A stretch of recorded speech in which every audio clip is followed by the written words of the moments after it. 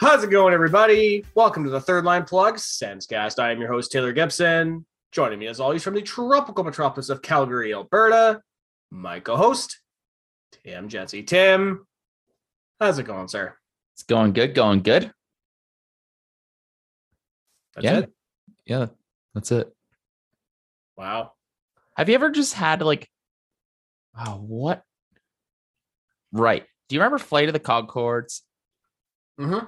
And one of their bits was they have rap battles. One of them is they had the hippopotamus versus the rhinoceros, and they come in with "I'm the rhinoceros and my lyrics are bottomless."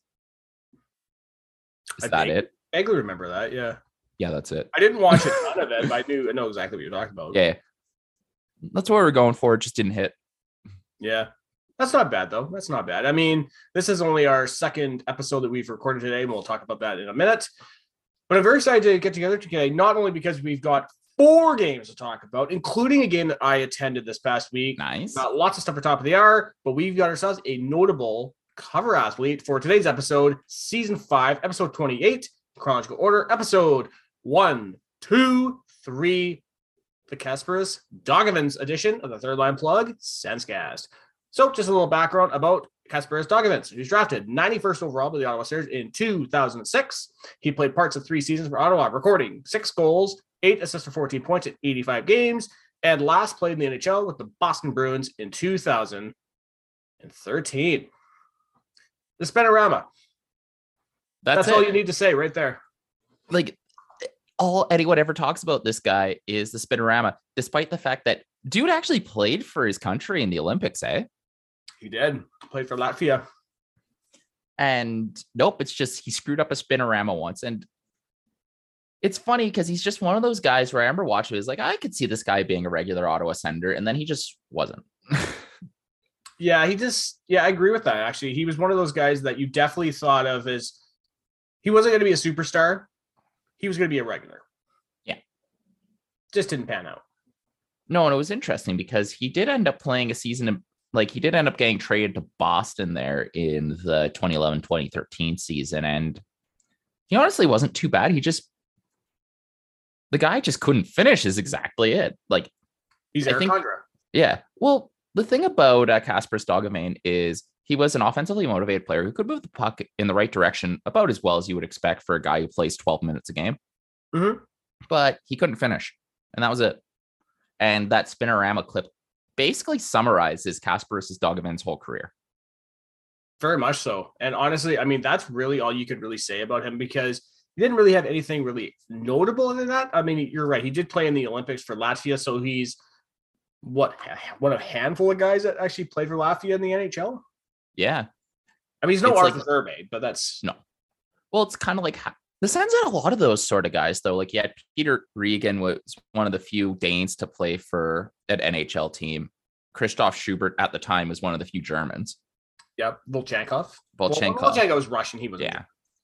But yeah, the Sens had a lot of European players, but not just your standard Russia, Sweden, Finland. Yeah. But even Slovakia is not exactly that kind of a country, right? No, although there are more Slovaks in the league. Since about 1990, the Slovak presence has been steadily increasing. Yeah, but at the time when Marian Hossa played for us, it was, what was it? It was just Dimitra, Zygmunt Palffy, him. Well, there was enough of them in one place to destroy Jamie McLennan.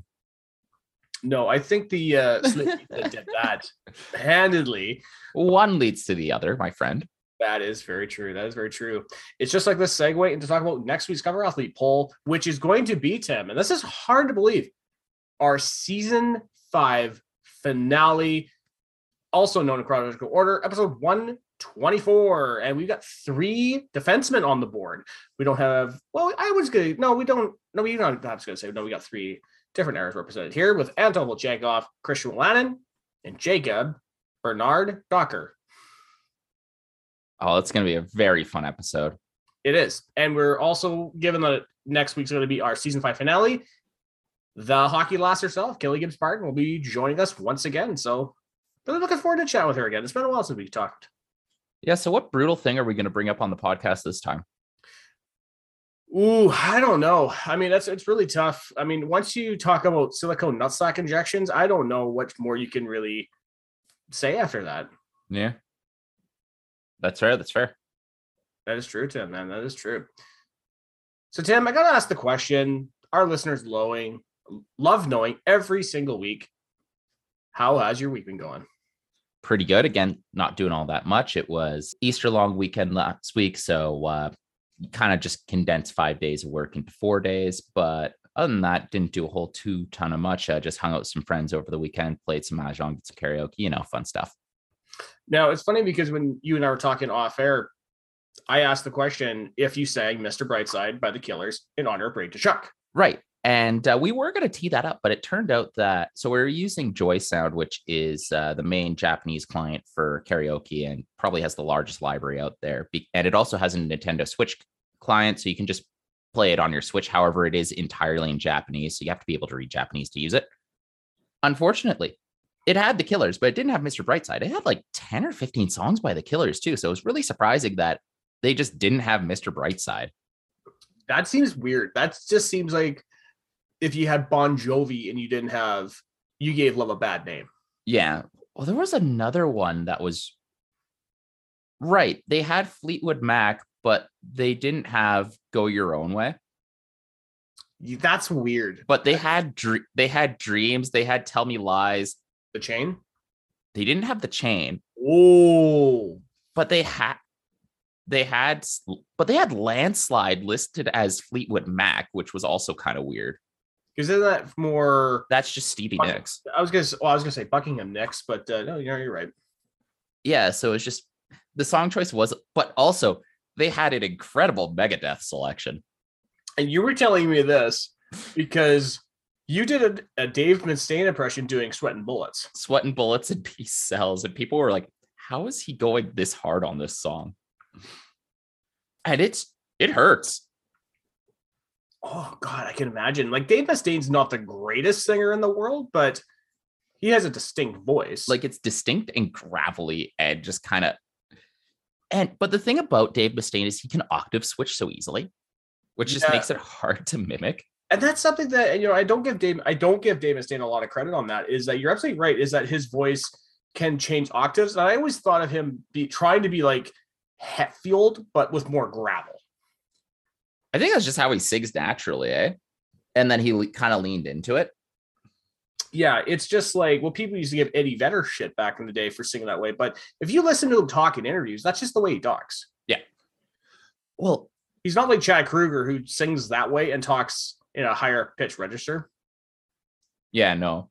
For Dave Mustaine, it's just like, hello, me, it's me again. Dun, dun. Dun, dun. Just like that's just how he talks. Yeah. Did you ever hear the story about how they came up with the ideas for those songs?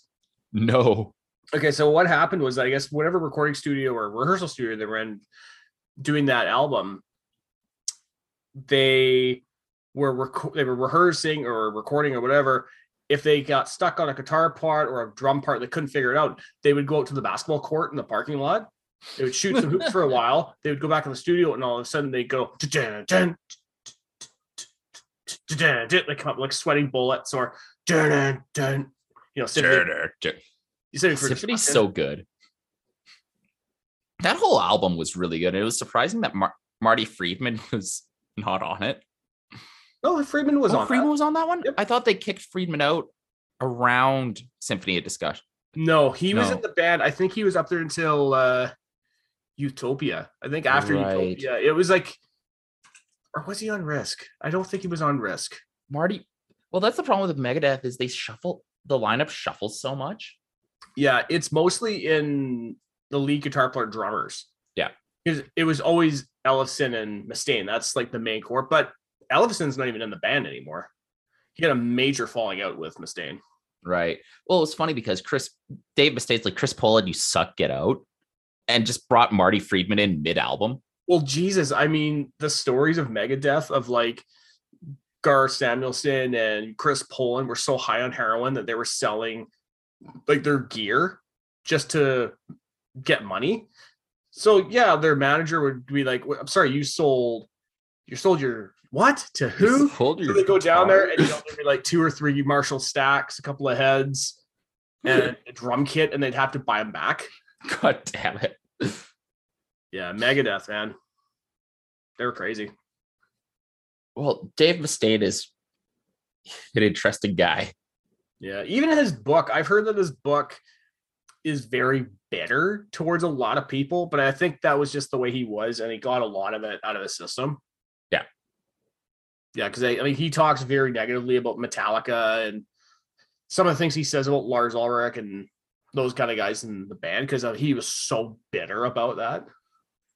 We were listening to the stupid so a lot of the Joy Sound songs for older songs are MIDI files, so it's not like the actual backing instruments with the vocal file stripped out. It's like, imagine it's like a Super Nintendo song almost.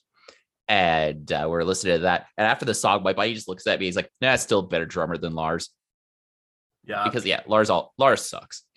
Oh, let's be real, he's terrible. He is such a terrible drummer. But that's not the point, though. So I'll talk a little bit about my week, because I actually had a really good weekend. I actually got a couple of days off. I had Sunday, Monday, Tuesday. I was in Vancouver to watch the Sens Canucks game, which we'll talk about later in this episode. Had a great time. Katrina and I went back to our favorite brunch place in Vancouver on Granville Street. And this is something I was telling you about, that like the pancakes were so thick and so fluffy, and they were really good. right? We ordered them. I think we walked away, and I was like, we were kind of looking at each other going, were those good?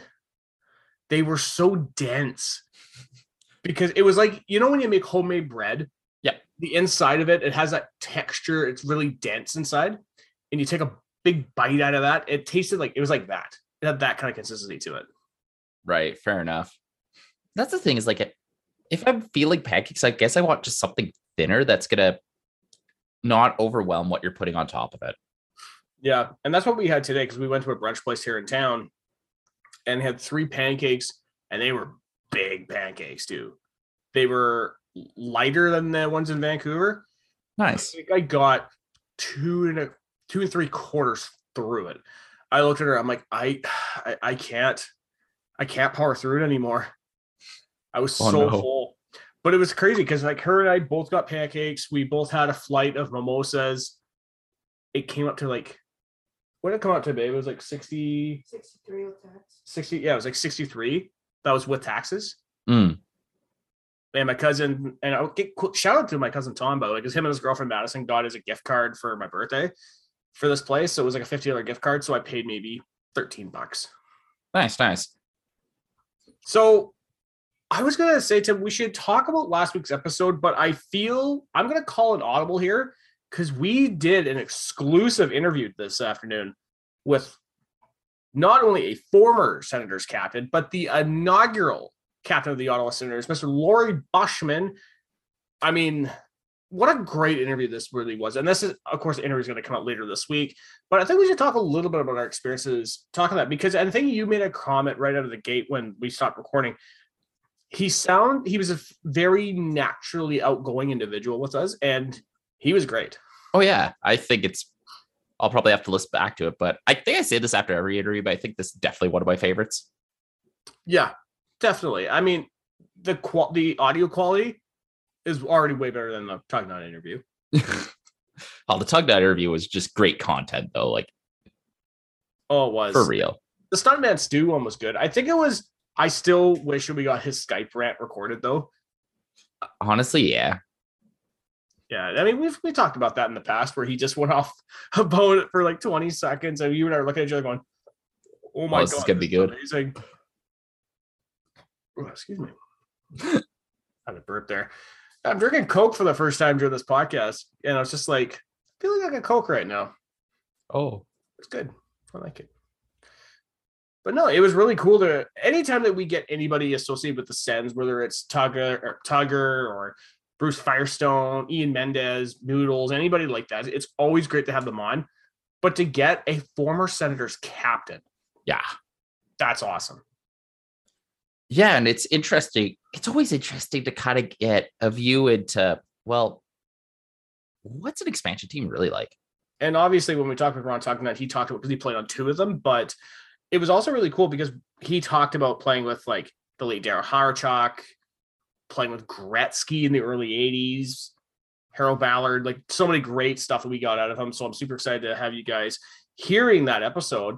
And another thing that I'm super excited about, Tim, is this segue into this little segment I like to call Top of the Hour. Nice.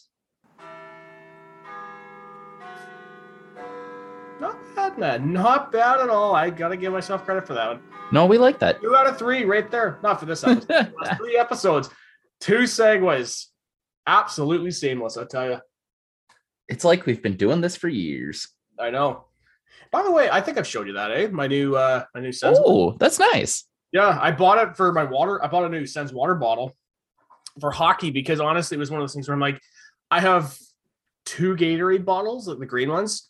Right. I have one for work and I have one at home. And the one at home, I just like, I don't really want this thing sitting in the bottom of my hockey bag, which I mean, I clean it out anyway, but that's not really the point. Yeah, so I bought that because Katrina and I went to the hockey shop in Victoria. I saw it, I bought it.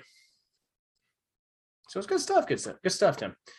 Now, what's not good stuff, Tim, and unfortunately, last week we had to talk about the unfortunate passing of New York Islander Mike Bossy. And you know how much I hate talking about death. And this is one that it got me thinking because, when talking about the Montreal Canadiens, their superstar captains, they're always very representative of the Montreal Canadiens at the time. When they had the Rocket and Jean Beliveau, you had a very fiery yet very classy organization that people really looked up to. When Patrick Waugh was the superstar, very feisty, very confident in themselves, very brash. And then in the 1970s, you had Guy Lafleur.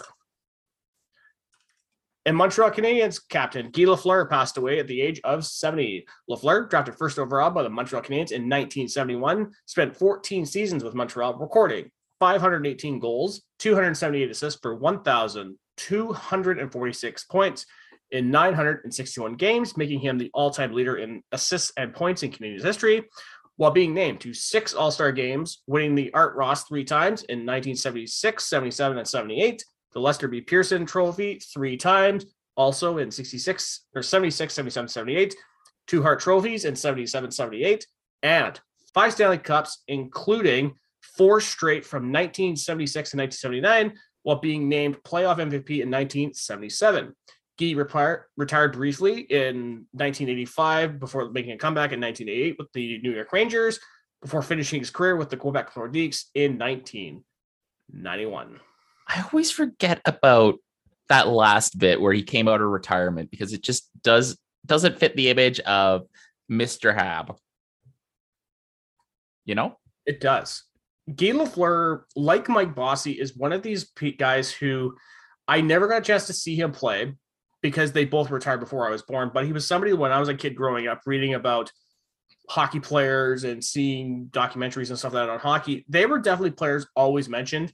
And Guy Lafleur is one of these guys who you want to talk about a prototype for every flashy, confident superstar that came after him. Because before there was a thing like swag and flow and drip, it was Guy Lafleur. Because the main image Guy Lafleur have skating down the ice with his hair blowing in the wind. Yeah. He was one of the first rock star NHL superstars. Which is surprising because he was preceded by Richard, who was known to be a very fiery, lively sort of person. Yep. And also Jean Beliveau, who was a very stoic, very dignified individual, both on and off the ice. It is a little surprising that Rocket Richard wasn't known as a rock star. Yeah, he definitely was. I think it's that kind of time in that time in the 50s and 60s. You don't really hear a lot about that, but definitely in the advent of television, Rocket Richard was on TV in the United States and definitely in Quebec. He's next to God. Yeah, that's not even questionable. But I was thinking about this when Lafleur passed away, and this really came as a bit of a surprise because you knew he's that young. He's 70 years old, but he was we knew he was sick for a little while. I think we talked about this on the show, but it's always so sad when somebody like this passes away. And I think it's one of those things where you look at some of the players who have passed away in the last 20 years, some of the greats of all time. Like, and we said, I remember when the Rocket passed away in 2000, what a big deal that was for a lot of people. You see a lot of the superstars like Lafleur, Bossy, Jean Beliveau, some of the guys that come after him. It's just like, wow, like a part of history is gone now. Yeah. And we've lost a lot of kind of those Habs greats, as we were talking about with Lafleur, Beliveau. And it's just kind of weird to think that we're probably we're getting closer to 2050 than 1950, right? And this is a consequence of that. Yeah, it is absolutely crazy. It's absolutely crazy. But you know what? We're talking about the legends of the Montreal Canadiens. Guy Lafleur, without question, is widely considered one of the greatest. If I think for a lot of people, I think the Rocket will always be number one. That is not questionable. But after him, you can make a legit argument that Guy Lafleur was number two.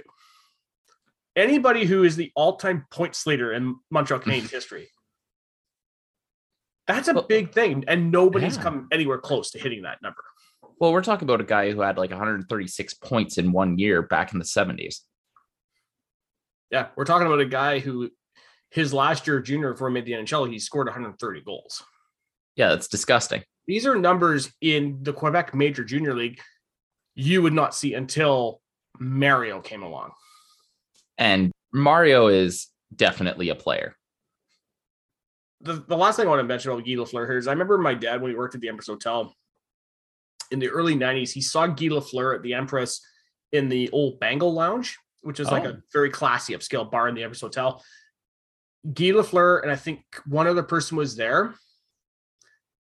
The two of them drank a bottle and a half of Johnny Walker Black Label. Holy shit.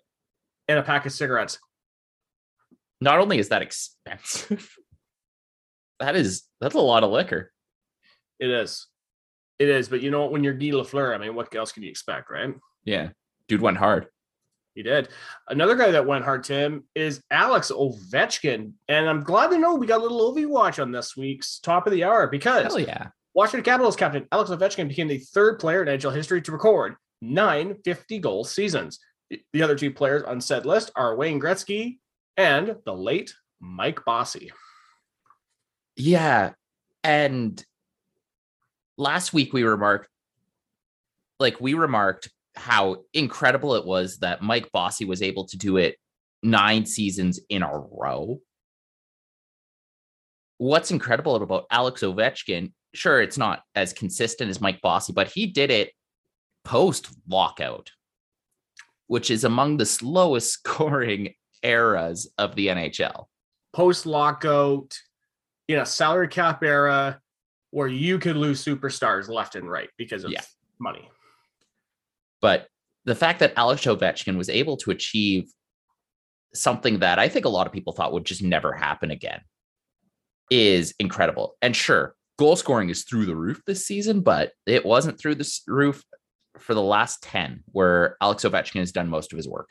No. And Alex Ovechkin, I think he's a very key figure when talking about the post-dead puck era of the NHL because, like you mentioned, scoring was down, not a ton of excitement. Alex Ovechkin comes into the NHL as a 20-year-old or whatever the hell he was, and he scores 50 right out of the gate. Yeah. And it's been amazing to watch, and he is closing in on Wayne Gretzky there. And I think he does it. He does. And as much as we talk about the all-time goals list, this one surprises me because Alex Ovechkin, if potentially next season or the year after, could hit another 50 and leapfrog both. Yeah.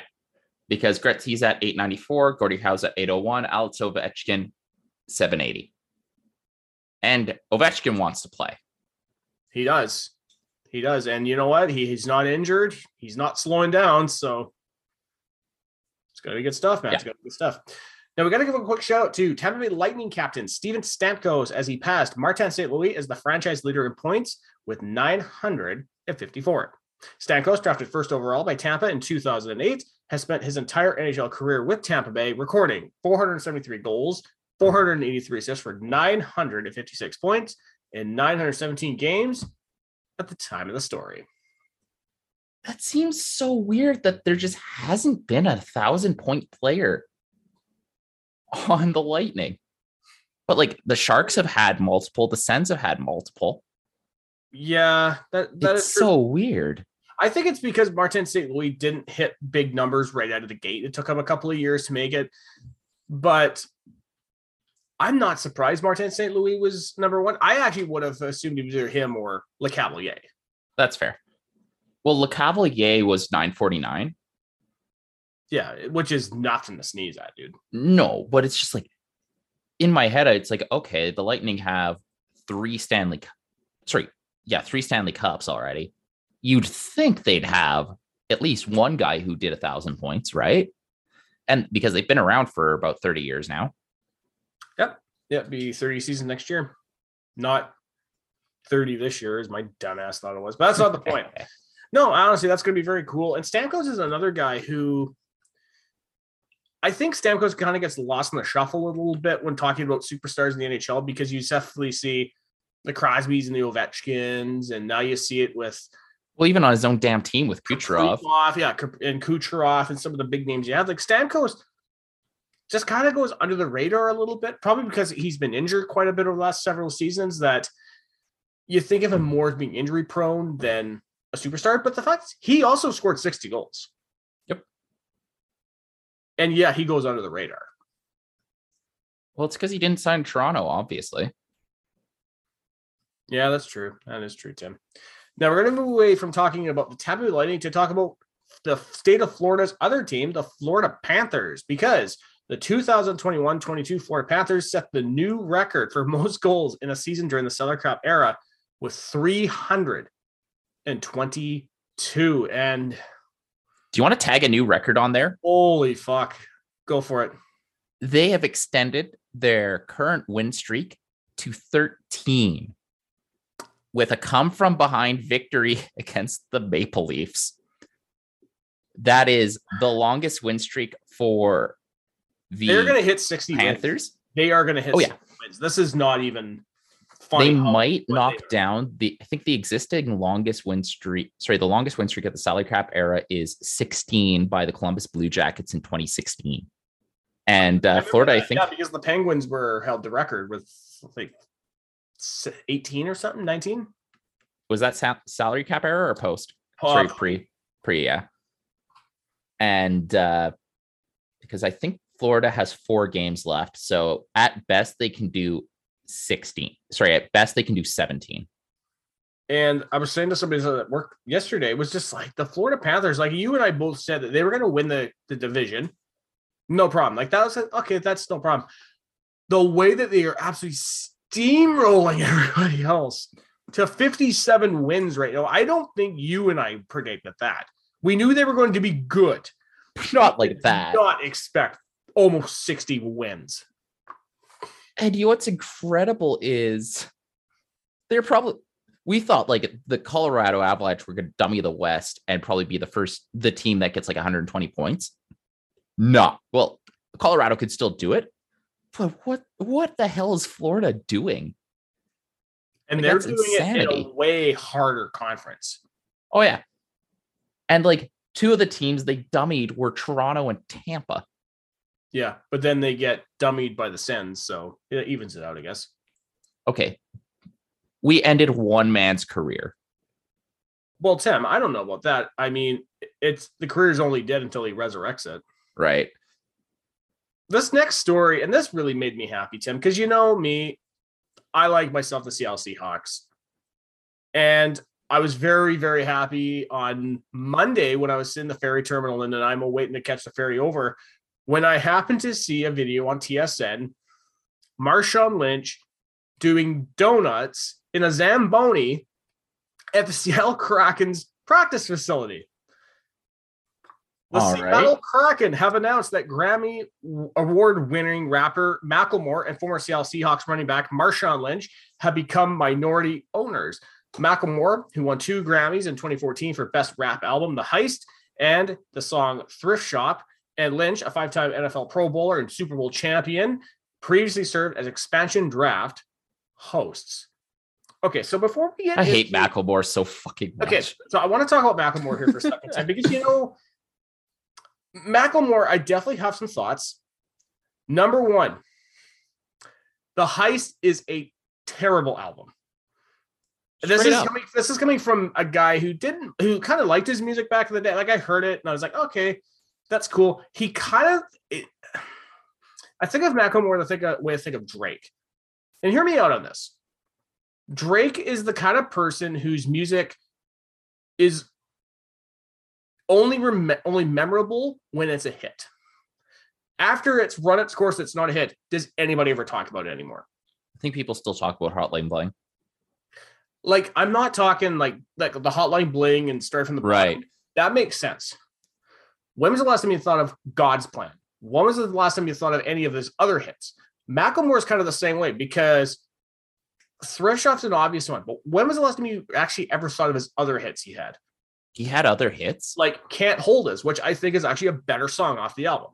Like, I listen to Thrift Shop. I get it. I get why it's popular. It's kind of goofy. It's funny. It's whatever. It is what it is. It was not deserving to win the Grammy. The annoying thing. Okay.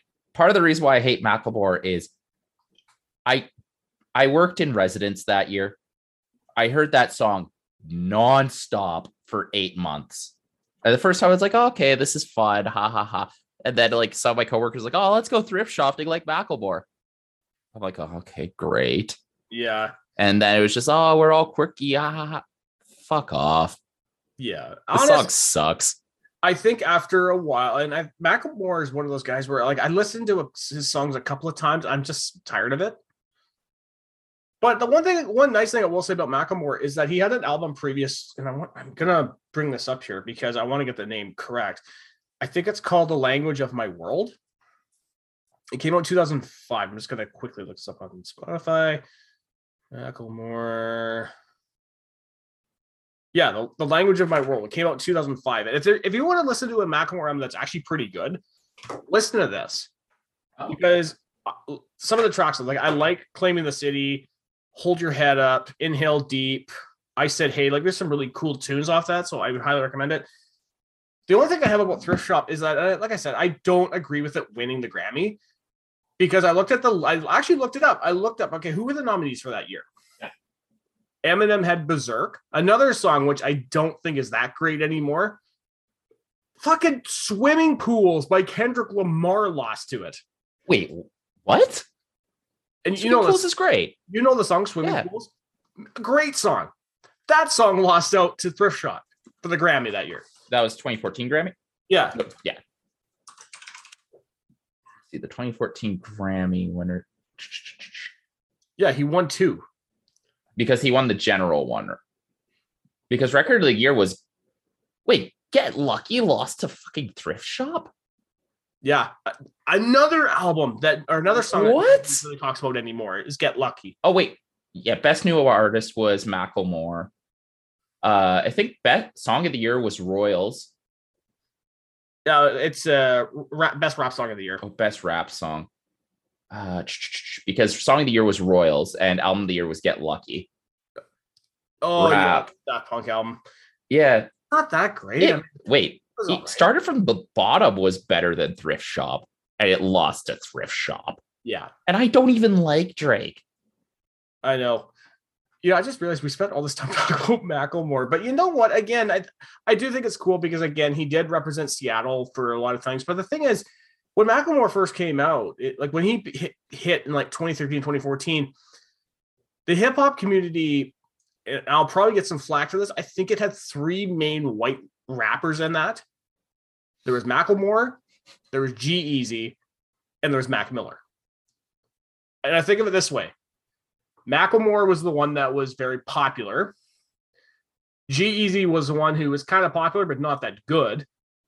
Mac Miller was the guy who was very good, but didn't have a crossover hit. Right.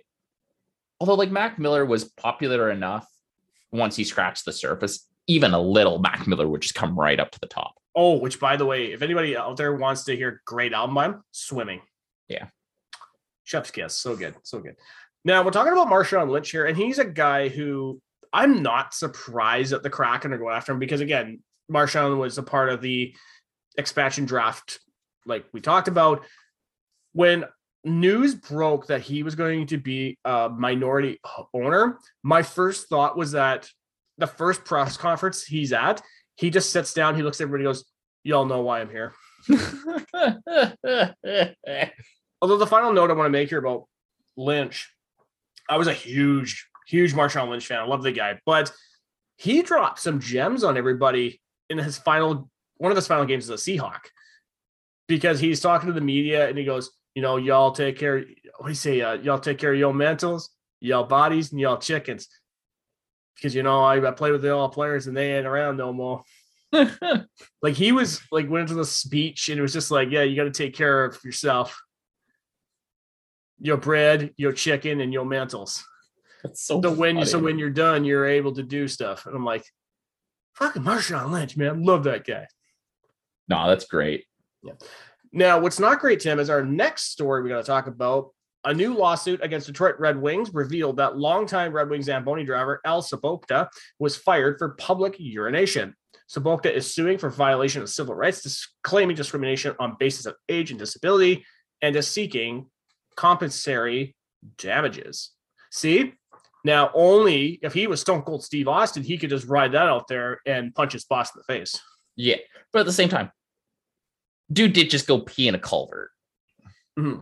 So it's like, I don't know enough about the layout of the arena and the work plans to say one way or another. I doubt this lawsuit goes anywhere, and I can't get too mad about it. Yeah, I think it's very notable because in Detroit, I think everybody knows about the octopus. Yes, Sobota was the guy that had to go out and get it. Right. During the playoff runs of like the late 90s or 2000s, he used to grab the squid or octopus or whatever the hell, and he used to swing it over his head in front of the crowd. The crowd's going, yeah, this was amazing. I gotta say though, is that one of the more very original and very unique traditions in sports? Is the octopus on the ice? It has to be, right? Yeah, it really does. Because I know other teams have tried it, like when Nashville's Catfish, Calgary played them. Not Calgary, Edmonton. So when Edmonton played them, they threw a steak on the ice for Alberta beef. Well, the one I remember is back in the early, 2010, when the Leafs were just Garbo. Oh, I got one. And the dude was throwing the waffles on the ice for time to wake up. What about in Montreal? What if they threw a smoked meat sandwich on the ice? Or is it poutine? I don't know. Those guys in the morph suits in Vancouver were pretty funny too. Oh, they were amazing. I gotta say, like, if somebody threw a poutine on the ice, would that be more Montreal or would that be Ottawa? No, that'd be Montreal. No, Ottawa would be throwing beaver tails on the ice. Yeah. Trying to think of other just really weird sports traditions, and I can't come up with anything even close to stupid octopus. Yeah, I mean, you got to look at some other sports. I mean, baseball at Wrigley Field when they do the national anthem in the 7th inning. Right. Okay, would you consider what the Buffalo Bills do with Bills Mafia and the flaming tables? That'd be weird too, yeah. Yeah, that'd be cool. I'd see that in person. So, Tim, let's turn attention to the Arizona Coyotes. Now, I know the last couple of weeks we've talked about how they're going to be playing in a 5,000-seat arena next season. Well, it turns out that season ticket prices have been released for the 2022-23 season at ASU Arena. Would you like to take a guess how much these tickets are going to be ranging from? Oh, I saw. And although, remember that even the quote unquote cheap seats are going to still be a good seat because this arena does not have an upper bowl. Yeah. It is just a single bowl, and it runs from the season ticket package. It's $100 to $1,000. The ranging right now, 14,350. That's the highest. You're still paying $3,700 for the season. Yeah. It's fucked. Yeah, it's bad. But you know what? Our good friend Mike Gould, he put up a thread on Twitter talking about it. And he says that people, he says, y'all going to be talking about how this is weird. And yet the fucking Raptors played out of the Sky Dome in the 90s. Or the Tampa Bay Lightning playing out of Tropicana Field, the Thunderdome. Remember when that shit was a thing? Remember before they went to St. Petersburg, or where the hell they are right now, where they had played out of the Expo Hall and then Tropicana Field? Like, I think the difference is Tampa Bay was an expansion team. The Raptors were new, waiting for Air Canada Center. The Coyotes had a freaking tax lien on them, couldn't afford their current arena, and go into a tiny arena. Like, it's not even the same thing. Like, no, but I think that's kind of funny that people say that, though. Like, it's fucking weird. I mean, fuck, you look at the NBA. Look at all the teams that used to play out of like the football stadiums. Like the Spurs played out of the Alamo Dome. The Atlanta Hawks played out of Georgia Dome. The fucking Sonics played out of the Kingdom. Like, it's not uncommon at times, but it's weird. Although I'll tell you one thing, the Trop, it's not getting an outdoor game, let's be honest. Yeah. No, it would definitely be Marlin Park or the Hard Rock Cafe one where the Dolphins play. Right. Raymond J. Stadium. I still say Raymond J. Stadium in Tampa Bay. That'd be cool. With the pirate ship and everything. So TSN's Rick Westhead reported that Adidas is being sued in Florida for marketing quote unquote authentic NHL jerseys that are more accurately described as replicas as opposed to the ones worn by NHL players. I mean, I get it. We'll see if this goes anywhere. Yeah. It is what it is, man. The Pittsburgh Penguins have entered into a partnership with health insurance company Highmark for their first ever jersey patch next season. Said agreement will span the next 3 seasons. Honestly, I'm not surprised this is going to start becoming a thing because, with the loss of revenue from the pandemic and everything, and they're trying to recoup some money. I see it. You have the ads and the helmets. It doesn't bother me at all. Yeah. And honestly, I like it better than every TV broadcast having an insanely long bit about sports gambling. Yeah. The ads are actually less intrusive than, well, you better bet on the Maple Leafs tonight. Look how high. Look, it's like a plus 200 bid. Whoa. Like, nobody cares. Like, yeah. Fuck off. I mean, honestly, I'm not surprised. I mean, definitely in the European countries like Sweden and Germany, advertisements on the jerseys are very common there. Yep. But that's even the European soccer teams, like, and we talk Manchester United, Liverpool, Man City, every soccer team does it. Yeah. That's just not common. The NHL is just following in their steps now. Yeah. And the NBA I think is already doing it. Yeah. The NBA is doing it. The NBA has been doing it for a while. Yep. As long as the ads stay tasteful, I'm fine. Like, as long as it doesn't become like DEL or the Swiss League tier where they have like 30 freaking ads on the jersey. Yeah. Then I'm being like, no. Yes. That would be where I draw my line. Oh, yeah. I don't think the NHL is going to get to that point, Tim. But, you never know, right? So, Tim, how I can't remember what episode it was now. I think it was a game versus Washington and Ottawa.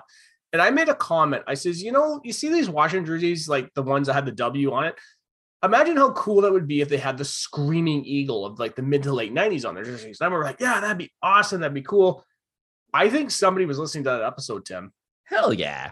The Washington Capitals will be bringing back their Screaming Eagle logo as part of the 2022-23 reverse retro jersey. According to graphic designer Lucas Diachman, said jersey will be a black version of the Capitals jersey from 1996 until 1999. I don't know how I feel about them going to the black jersey, because if you look at their blue away ones from their late 90s, Those were cool. They were really nice. I think they would look really cool today, but I'm glad they're bringing the Screaming Eagle back, though. I love that logo. No, that's fucking sick. I know. It's coming full circle. Alex Ovechkin came into the NHL wearing that logo, and now he potentially might be heading out wearing it. I'd be down for that. Me too, man. Me too. So, Tim, it's time to close off top of the hour by talking about a suspension. Montreal Canadiens forward Michael Pezzetta was suspended 2 games for an illegal check to the head on Washington Capitals forward TJ Oshie. Piazza is not a repeat offender. Yeah, it is exactly what it is on the tin. And at the same time, I'm glad he got suspended. I'm a little surprised that he got suspended for it because I've seen worse hits get nothing. Yeah. But it is a suspension-worthy hit. Totally. It totally is. And you know what? The NHL got it right. So good on him. And the guy's a plug too, so. Oh, yeah. We'll definitely talk about that in the 4th game episode. But until then, it's time to close off top of the hour. Because, like I said, Tim, we got 4 games to talk about this week. We've got the Sens versus the Kraken, Sens versus the Canucks, Sens versus the Blue Jackets, and Le Canadien versus the Sens. But before we do that, let's hit the music. It's time to play the game. Time to play the game. Okay, Tim, let's start talking about the Sens versus the Kraken. This is a 4-2 Kraken victory. Sens goals were scored by Brady Tkachuk and Nick Holden. Kraken goals were scored by Daniel Sprong, Matty Bernier, and Victor Rask. I know there's a 4th in there. I totally forgot this. Shots were 28-14 for Seattle. This is a game that happened. Yep. The Ottawa Senators just didn't really show up outside of like Brandstrom. I didn't get a chance to watch the game. I was actually in Vancouver, and it was one of these things like Katrina and I were going to go to dinner with her sister and fiance. Plans kind of fell through, so it was kind of the Canucks are playing Dallas tonight. Do you want to go to the game instead? She's like, okay. So we went to the game instead, and honestly, it was a much better game. Let's be honest. Yeah. I remember watching this one. Ottawa was not there to start the first period. Ottawa kind of came out, scored 2 quick goals in the second, and then just went back to sleep. Grubauer looked terrible, Drieger looked terrible, by the way. And had Ottawa played a game, they probably would have won. Yeah. Is what it is. Even on a condensed version, you just watch it and you're like, oh, this is bad. Yeah, so do you want to just put this one in the rearview mirror? Yes, I do want to make one comment, though, because when I was on the ferry coming home Wednesday morning, there was a gentleman who saw me in my Stützle jersey. Yep. The reason why I was wearing it is because I only had my backpack on me, so I had my Brady jersey in my bag. Katrina wore the Stützle jersey to the game, so I wore it just instead. This guy came up to me, he goes, hey, are you from Ottawa? And I was like, no, I'm from out here. And apparently he drove to Seattle Monday to watch the game. He was telling me about the Climate Pledge Arena. He says it is absolutely immaculate how nice that arena is right now. Isn't that just like a renovation of the Key Arena? A $1.4 billion renovation to Key Arena. Holy shit. Because basically what happened is that because it's a historical site in Seattle, so Key Arena, the infamous roof and all that shit, the structure, you couldn't take it down. Gutted everything out of the arena and rebuilt it from the inside. So basically what he was telling me is like how you see the arena at street level, you have to go down probably 3 or 4 floors to where the ice surface is. Why did they make Key Arena a historic site? Because that's where the Sonics played for a long time, and it's just a very historic building in Seattle. Yes, but it's also like just way you know where it is in Seattle. Like it's basically by the close to airport. No, it's nowhere near it. No, pretty close to SeaTac, isn't it? Oh God, no! The airport's out by Tacoma, man. Pretty sure Climate Pledge is way the fuck out there too. No, it's very close to the Space Needle. Okay. No, it's really close to the Space Needle in Seattle. So it's a pretty decent place. But, it's just one of those things where, again, it's a historic site in Seattle. And so it was really nice because it's funny because I wanted to talk Katrina into driving down to Seattle for that game too. Yep. Because I was like, well, tickets are that price, and we're coming up to Vancouver anyway. But she had exams Right. on the Tuesday. Now you don't have to rate those. Well, she kind of does. She kind of does. So oh god, she's plopping up. But no, it's okay. I'm glad I didn't watch this game. Not the second game of the evening, though. Let me tell you, Tim. Sens versus Canucks. This is a 4-3 Senators shootout victory. Sens was scored by Alex Formenton with 2, Parker Kelly, and Adam Gaudette with the winner.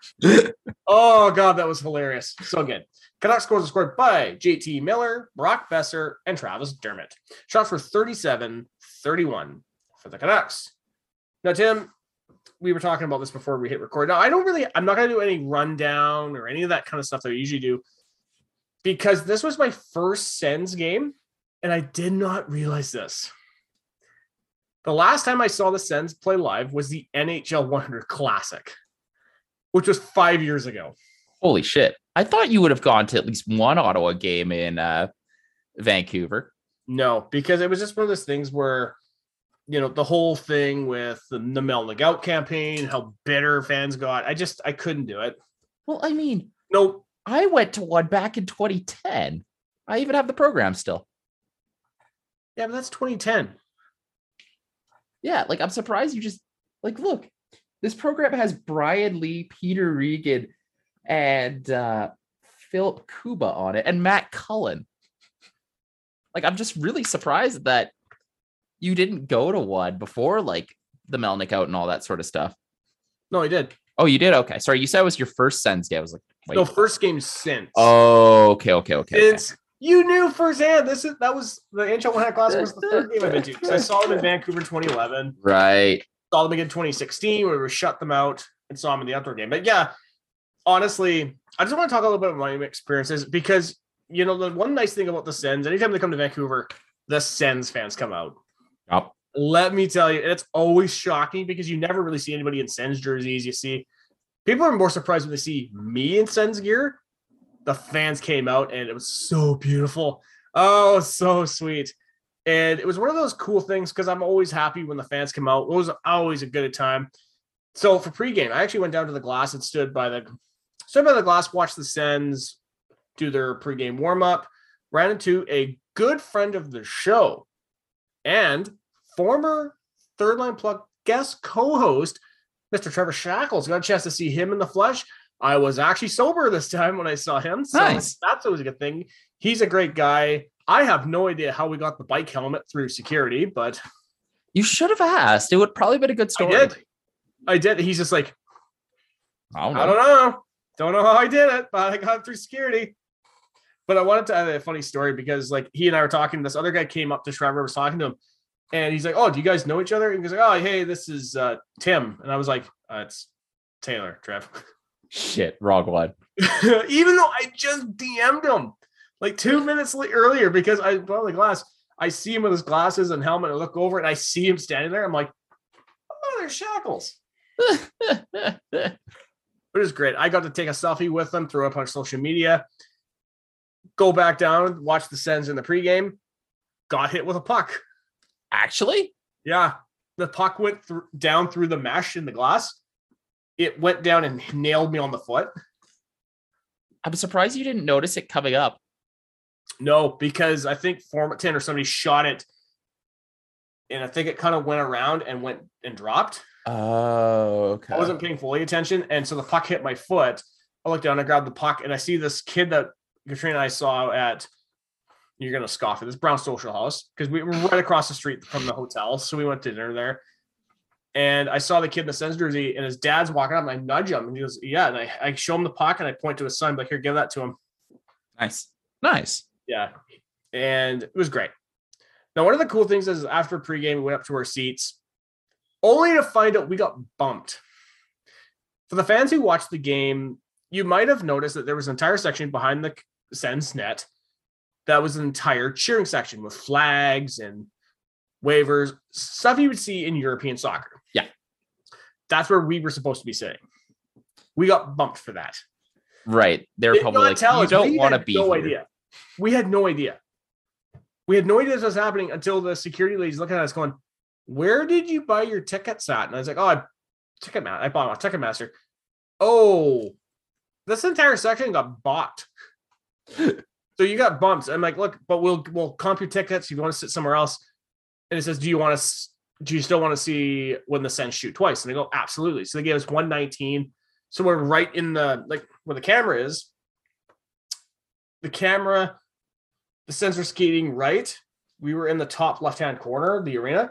Okay. Actually, really good seats. And we actually got to see it. It looked like they were really up close and everything and got a good view of the ice. But I got to give the Canucks this because their presentation for that night was fantastic. Not only did they bring back the entire cheering section, but they brought back some of the old players. Gino Ojek came back. They got a Gino chant going. Kurt McLean started doing the storm surge. Nice. I don't know if on the telecast this was picked up, probably in the TV timeout. He came out and started doing the storm surge. And I sent that video to you. I was like, Kirk McLean's fucking doing the storm surge right now. Yeah, that was. Well, you also sent me either the photo or the tweet where you ended up on a TV, bro. Jamie, shout out to Jamie McLennan because Noodles. I mentioned this last week that Jamie McLennan knew we were going to be at the game. Yeah. And so I tweeted him and I DM'd him. I was like, hey, listen, we're going to be in this section with our signs. He sends me a picture of us on the screen. And I was like, that's fucking amazing. I said it to my mom, like, look, Mom, we're on TV. And she goes, why do you have your tongue out? Just like, look, Mom, I made it. Oh, no. Yeah. Oh, good Lord. Good Lord. Oh, no. I know. But they also brought back former Canucks color commentator Tom Larshad for one of his final, I don't know if his final appearances, but they had him on a scissor lift in like the where the Zamboni entrance is. So where that whole cheering section, they're cheering because they see Larshad. So that was really, really cool. And like always, every time I go to a Canucks Sens game, the fans are salty towards us. Because funny things happened. It's one of these things where we were in our seats, we were cheering everything. There was a guy 2 rows down from us. Anytime the Canucks score, he's looking up at me going, yeah, that's right. He's doing this fucking, he'd flag his shirt down or whatever his jersey. I just kind of look at him like, We'll see how this goes. Yeah, but there was a couple of Sens fans in the the section next to us. They were cheering, so Canucks fans just had a handful of popcorn, went threw it at him. Yeah, that's not cool. I mean, it chuckled. It was like, oh, okay, whatever. But I mean, God, when Adam Gaudette scored in the shootout, here's the thing: we're sitting in our seats, and the only thought process was, how are we still in this? How are we still in this? It was so weird. Like Ottawa just like the first period was fine. Sportmanton scores, and then Ottawa just falls right off. Yep. Right? Well, fuck. I mean, and I said this is that if the Senators were an NFL quarterback, they would have been pulled off the ice. Yeah, like the amount that of turnovers, I could not believe. But here's the thing: even watching a couple of notes, Parker Kelly looked really good. Formanton looked really good. Formanton's, again, in person, when you watch him, you knew he's not going to finish. You knew it's not going to go well because he tried the thing where, he'd put the sticks out this way so he has one hand on the puck. And then as soon as he turns, he pulls it back and tries to go top shelf. Sure. But at the same time, Formanton was probably the best offensive player on the ice for both teams. Like when he scored, not the tip in, but when he went top shelf. Oh, that was beauty. We were in that section, and the Sens fans go, yeah, we were so happy. And the Parker Kelly goal was just a really nice goal, too. Yeah. Oh, the one where it popped out. Yeah. We were there, and we're kind of like, oh, fuck, it's in. It's in. We scored, and we were so happy. I thought we were going to get that call back. I was like, shit, please don't call it back. I thought, just kind of watching the game, Ottawa had 2 lines that were really keyed into the game. I'm going to say right now, and then 2 that just weren't. line looked terrible. Oh yeah, no, they were not in The it. Brady Norris back line did not look good in that game. I was just like, wow, like, but the guy who looked really good was Timmy. Oh yeah, the Stutz, Here's LaFormant, Brown line was fantastic. Connor Brown, though, it's so awkward watching him skate in person because he's putting his heart out, but you're like, it's just kind of sad. I will say about Stützle though, man, if anybody's listening to this and hasn't got a chance to see the Sens play live with Timmy Stu, do it next season because I was amazed watching Tim Stützle dance around everybody with the puck. I was just sitting there like, this guy is amazing.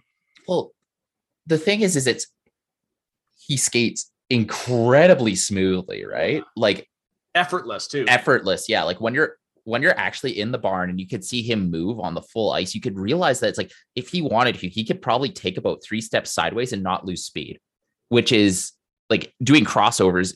Most people just lose speed on that. While Stützle has just the power in his legs to not. Yeah. I mean, when guys aren't going for his knees. Yeah. And that's another thing. And I mentioned this a few weeks ago is somebody went after his knees again in this game. I think it was fucking Dermott. I was so pissed. I was just like, why are you going after him? But Timmy Stu, God, he should have scored in that game. Like he got robbed by Halak. And I'm in the section going, how did you miss that? How, Tim? And Canuck fans are looking at me like, just like, how did he miss that net? But it almost seems like in that he got robbed. Yeah. Robbed. I feel bad for the Canucks fans because Halak was dialed in. He was. And then his hand gets crushed. Yeah, and you can see it because that's what the camera doesn't pick up is that once the team goes the other way, you see Halak, he's just kind of doing something with his hand like this. He knows it's fucked. As soon as Demko went on the ice, I'm thinking, oh shit. Well, Jamie McLennan on TV, Jamie's like, something's not right with Halak. He is just moving his hand. He's not looking comfortable. And then the TV camera panned back to Halak. You see him like trying to adjust his glove. And you could see like Halak is pissed. He's screaming at the ref. The other line that I really liked in the Canucks game was Kelly Gambrell Watson. Yeah, and that's another line that I was very happy with. And Austin Watson, feisty guy in person. Like he was throwing his weight around. Like I think he knocked Tyler Myers on his ass. Which is hard to do. Yeah, like it was so good though. Parker Kelly looked fantastic. I do like Watson. The line looked pretty good, but DJ also shortened the bench, eh? Do you remember seeing Senyshyn or Gaudette on the ice at all, other than the shootout for Gaudette? Decision, yes. I saw him a couple of times, but other than that. Senyshyn played 4 minutes, Gaudette played 4, Tierney played 9. Yeah, Tierney, I played a little bit and he missed one shot. And I'm just thinking, God, Amos 30 on Twitter is right. Well, Tierney's gone this season. Yeah, it's very clear. And it's been confirmed on the Wally Mathot show that the coaching staff doesn't like him. Tierney doesn't like the team. So honestly, fair. But like the fact that the top line had just a complete off night, and there was a line just ready and waiting to take the weight is something the Sens haven't had in a while. Yeah, but it's amazing, even in the shootout, how deafening the boos really were when the Sens touched the puck. It was just like, and of course, we're sitting in our seats, and something Katrina brought up to me because she goes, the guy behind us was like, watches Gaudette beats us in the shootout. Gaudette scores, and next thing you hear is, oh, I was just joking, but oh shit, okay. By the way, the bands I want to mention right now, Katrina called it. Nice. Called that the Sens were going to win that game. Nice. Yeah, because we walked into the building, and I think the Canucks were on a 5 or 6 game winning streak, and she's just like, yeah, the Sens are going to break that tonight. Oh, yeah. The man of the hour was Philip Gustafsson. Goose absolutely held his in there, but it's one of those things where the Canucks could not hit the net in the second period. No, they couldn't hit the net, but when they did, Goose was there. Like the one thing is like Goose seems to be playing bigger in the net. Yeah. And that's one thing I noticed. Oh, 100%. 100%. Now, the final note I want to make on this game before we head off into the Blue Jackets game is that Katrina and I were walking back to our hotel, and we were outside the arena just wait for the crowds to thin out a little bit. Yep. And we ran into this couple who immediately recognized us because we were staying on the Sandman right on, I believe, West Pender, like right on the street that is across from Rogers Arena. Yeah. So there was a couple, I guess we were staying at the Sandman. There was a couple, I guess, across the yard from us. And she noticed this to me. She goes, hey, there's somebody across the yard wearing Sens gear. And I'm looking out the window. I'm like, oh, right on. I guess they looked out the window as soon as I stood in the window looking out, and they saw me and they're like, oh, they're pointing at me. I was like giving me the thumbs up. So I showed them the signs. It was them. Nice. The white or the girlfriend or what they drew from, I wish I got their names. They drove from Kamloops.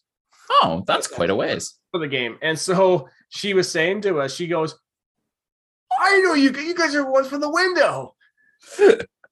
And that was awesome. And they were like, yeah, listen, we're going to go to the Shark Club for a couple of drinks. You want to join us? And I said, I appreciate that, whatever, but we had to catch the ferry home the next morning. So, right. So, and also got to ride in a Tesla the next day. Nice. Which I do want to give a quick shout out to my sister's boyfriend because it looks like he is going to be joining Tesla. Oh, that's sick, dude. So that's good. Nice. So I don't have any more comments to make on this game. Nope. That's the Blue Jackets game, Timmy. Let's go. Sens versus Blue Jackets. This is a 2-1 Senators shootout victory. Sens goals were scored by Brady Tkachuk, and the shootout winner was scored by Tim Stützle. Blue Jackets' lone goal was scored by Jack Roslovic. Shots were 34-26 for Columbus. What a boring fucking game. Holy shit. Yeah. Jack Roslovic opens the score to make it 1-0 Blue Jackets. Brady Tkachuk ties the game up at 1 with a tic-tac-toe play by Norris and Bath. And Timmy Stützle wins it in the shootout for Ottawa. So again, this is another game I had to condense watch because I was finishing up our Laurie Boschman interview, writing that stuff up. For me, Philip Gustafsson with 33 saves and a .971 save percentage, despite how little effort or how much of a boring game this was, that save in the shootout, though. Oh, that was great. Well, the other thing is Parker Kelly just absolutely destroyed Liquids, pulls it right around him, gets it to the empty net. Brady Tkachuk's skates weren't fully off the ice, offside, no goal. I get it. It's stupid. I don't like it. Video review never fixed anything. I know, as you've always mentioned. Yeah. Well, it's like Brady Tkachuk's not part of the play. Brady Tkachuk is clearly off the ice. Why the fuck is that reviewable? I don't know. And it just wastes so much fucking time to be like, I'm gonna wreck a game. Fucking hate it. Shit. Yeah. But you know what? I gotta give a quick shout out to the B&B line for that tic-tac-toe play on the Brady Tkachuk goal. Oh yeah, that was beautiful passing. Was so good, so good. And Timmy Stu, shootout winner. Well, they also just dummied the Bjorkstrand line, who they were mostly matched up against. And whenever Roslovic and Voracek got stuck out against Stützle or the Stützle line, it was just not a good. It was not good. Again, pretty short bench with Tierney, Kaslik, and Gaudette playing less than 10 minutes. So now we come to the fourth and final game of the evening, Tim. Canadiens versus Senators. This is a 6-4 Senators victory. Canadiens goals were scored by Rem Peklik with 2, Cole Caulfield, and Joel Edmondson. Sens goals were scored by Mark Kastelik with 2, Austin Watson, Parker Kelly, Josh Norris, and Alex Formenton. Shots were 48-26 for Montreal. Ottawa parked the bus at the end of this one, eh? They did. An exciting and physical game overall. Montreal started off the game controlling the play and throwing the body. Ottawa were slow to get going, but were able to bring the physicality and get on the board, which they rolled to a W. And let me tell you, man, Mark Kastelik, first NHL goal. And how does he celebrate? He has a fight. Well, he doesn't even realize he scored, right? Yeah. Because he just throws the puck at the net. It goes through Carey Price, bounces off the back, but bounces into the back of the net and bounces out. And Sabourin is there. And he's point it, and then pushes it back in and just keeps pointing at the puck. And the ref's like, oh crap. And then the arena crew's like, oh, and starts playing the goal music. First shot of the game, too. First shot of the game. You could like that first period, you could definitely tell Ottawa played in a shootout the night before in a different city. Yeah, absolutely. And that's one of the things, because they look so out of sorts in Montreal. Absolutely took it to them. But the one thing I really got to give it, though, they brought the physicality. This is just something that I always mention when we play Montreal, is how chippy these games really get. And especially because it's the first game since the whole thing with Stützle, and I can't remember the guy. I think it was Romanov or whatever when he went after. No, it was fucking Gallagher. Gallagher, thank you. The whole thing in Montreal. And Suzuki need Stützle. Suzuki, thank you. That's what I was. And that was a dirty fucking play. Holy shit. Was. And you can tell they brought the physicality. I mean, the fact is that Gallagher and Stützle went after it. It was just like, wow, like Timmy's pissed. Well, Gallagher and Romanov were getting their shit pushed in the whole game. Like Gallagher, and this is going to be my prediction after, like, he refused a fight from Formenton and from Parker Kelly. Gallagher, by the end of his NHL career, is going to get Claude Lemieux. He's going to end up on the ice, curled into a ball while someone wails on him. Like, the NHL is different than it was in the 90s, but someone's going to be tired of Gallagher's shit. And the fact that he won't stand up for himself and no one on his team will, is going to end up with him just getting his shit pushed in on the ice. But how much of that is Gallagher or the team? Because the team's not built for that, right? It's Gallagher. Like, straight up, it's fucking Gallagher. And Romanov's softer than baby shit, too. Yeah, and that's the thing where I really hate Romanov, just because the guy will throw his weight around and he never answers the bell. Well, the funny thing is, he tried to check Parker Kelly, gets destroyed by Parker Kelly, and then Parker Kelly goes on to score a goal. Yeah. Well, I'm trying to remember who it was. Was it who went after Stützle? It was Gallagher. No, not Gallagher. Was it not Romanov? Somebody did. And Stützle turned around and cross-checked him, and next thing you know, Brady jumped in. I think that was Romanov. Sorry, no, that was Gallagher, because that turned into a whole scrum, and Ottawa ended up with the power play. Yeah. Like, I got to tell you, man, fuck Toronto and Ottawa, Montreal, Ottawa. That's the real rivalry right now. That's the real rivalry. But most of the action in this game came in the second period. Austin Watson gets a beauty tip to get that first goal. And then 3 goals in a minute 7 to set a Senators record. Yep. So good. And it was really funny watching on Sportsnet. They were like, yeah, as we were saying, it's been a fire drill in the Habs zone. And Kastelik scores a second goal here. That was just a beauty play. You know what it reminds me of? Remember, I think it was game 3 against Pittsburgh in the 17 Eastern Conference Finals. Yeah. Where we scored, and then right off the faceoff, we scored again. Yep. And then Alex Formenton he ties first place for most shorties in a season. Sorry, in the most shorties this season. Yeah. Just good old-fashioned Alex Formenton. You know what? I really got to give Parker Kelly credit on this one, because he had a lot of shades of Guy Lafleur in that goal, where he just took the puck, went down the ice, and just put it where he wanted. Yeah. And like Parker Kelly's that's the hard thing with Parker Kelly is, like, I'm not sure how much of this is going to is just Parker Kelly and how much of it is he's just hot right now. Yeah. It's going to be telling next season, because he's going to get a bigger role with this club, and we're going to find out what he's really made of. Yeah, for sure. So, yeah, I really don't have any more notes to make on any of these games, Tim. If you want to head off to the close for another episode. I think we're good here. But yeah, like, Ottawa just parked the bus in the third and rode it out. Absolutely, man. And isn't it great to have Stützle just live rent-free in the Habs' heads? Yeah. Oh, okay. The only thing we didn't mention, this is Thomas Chabot's first game back since March. You could tell there was rust. Yep. But it's just good to see him back. Really is, man. It really is. And it also gave Brandstrom a bit of a break. Although Brandstrom still played 20 minutes. Like, Chabot, Holden, and Brandstrom all played 20 minutes. Well, guys, thank you so much for listening to the Third Line Plug Sensecast. I hope you've enjoyed it, because believe me, Tim and I love recording it for you. We're on the National Podcast Network. You can find our page on nationalpodcast.network. You can find our links to iTunes, Spotify, SoundCloud, and Google Play. We're also on Twitter at Third Light Plugs. Our Twitter handle Tim is at M901 Honey Badger. I'm at Great White Gipster, GR8WITE Gipster.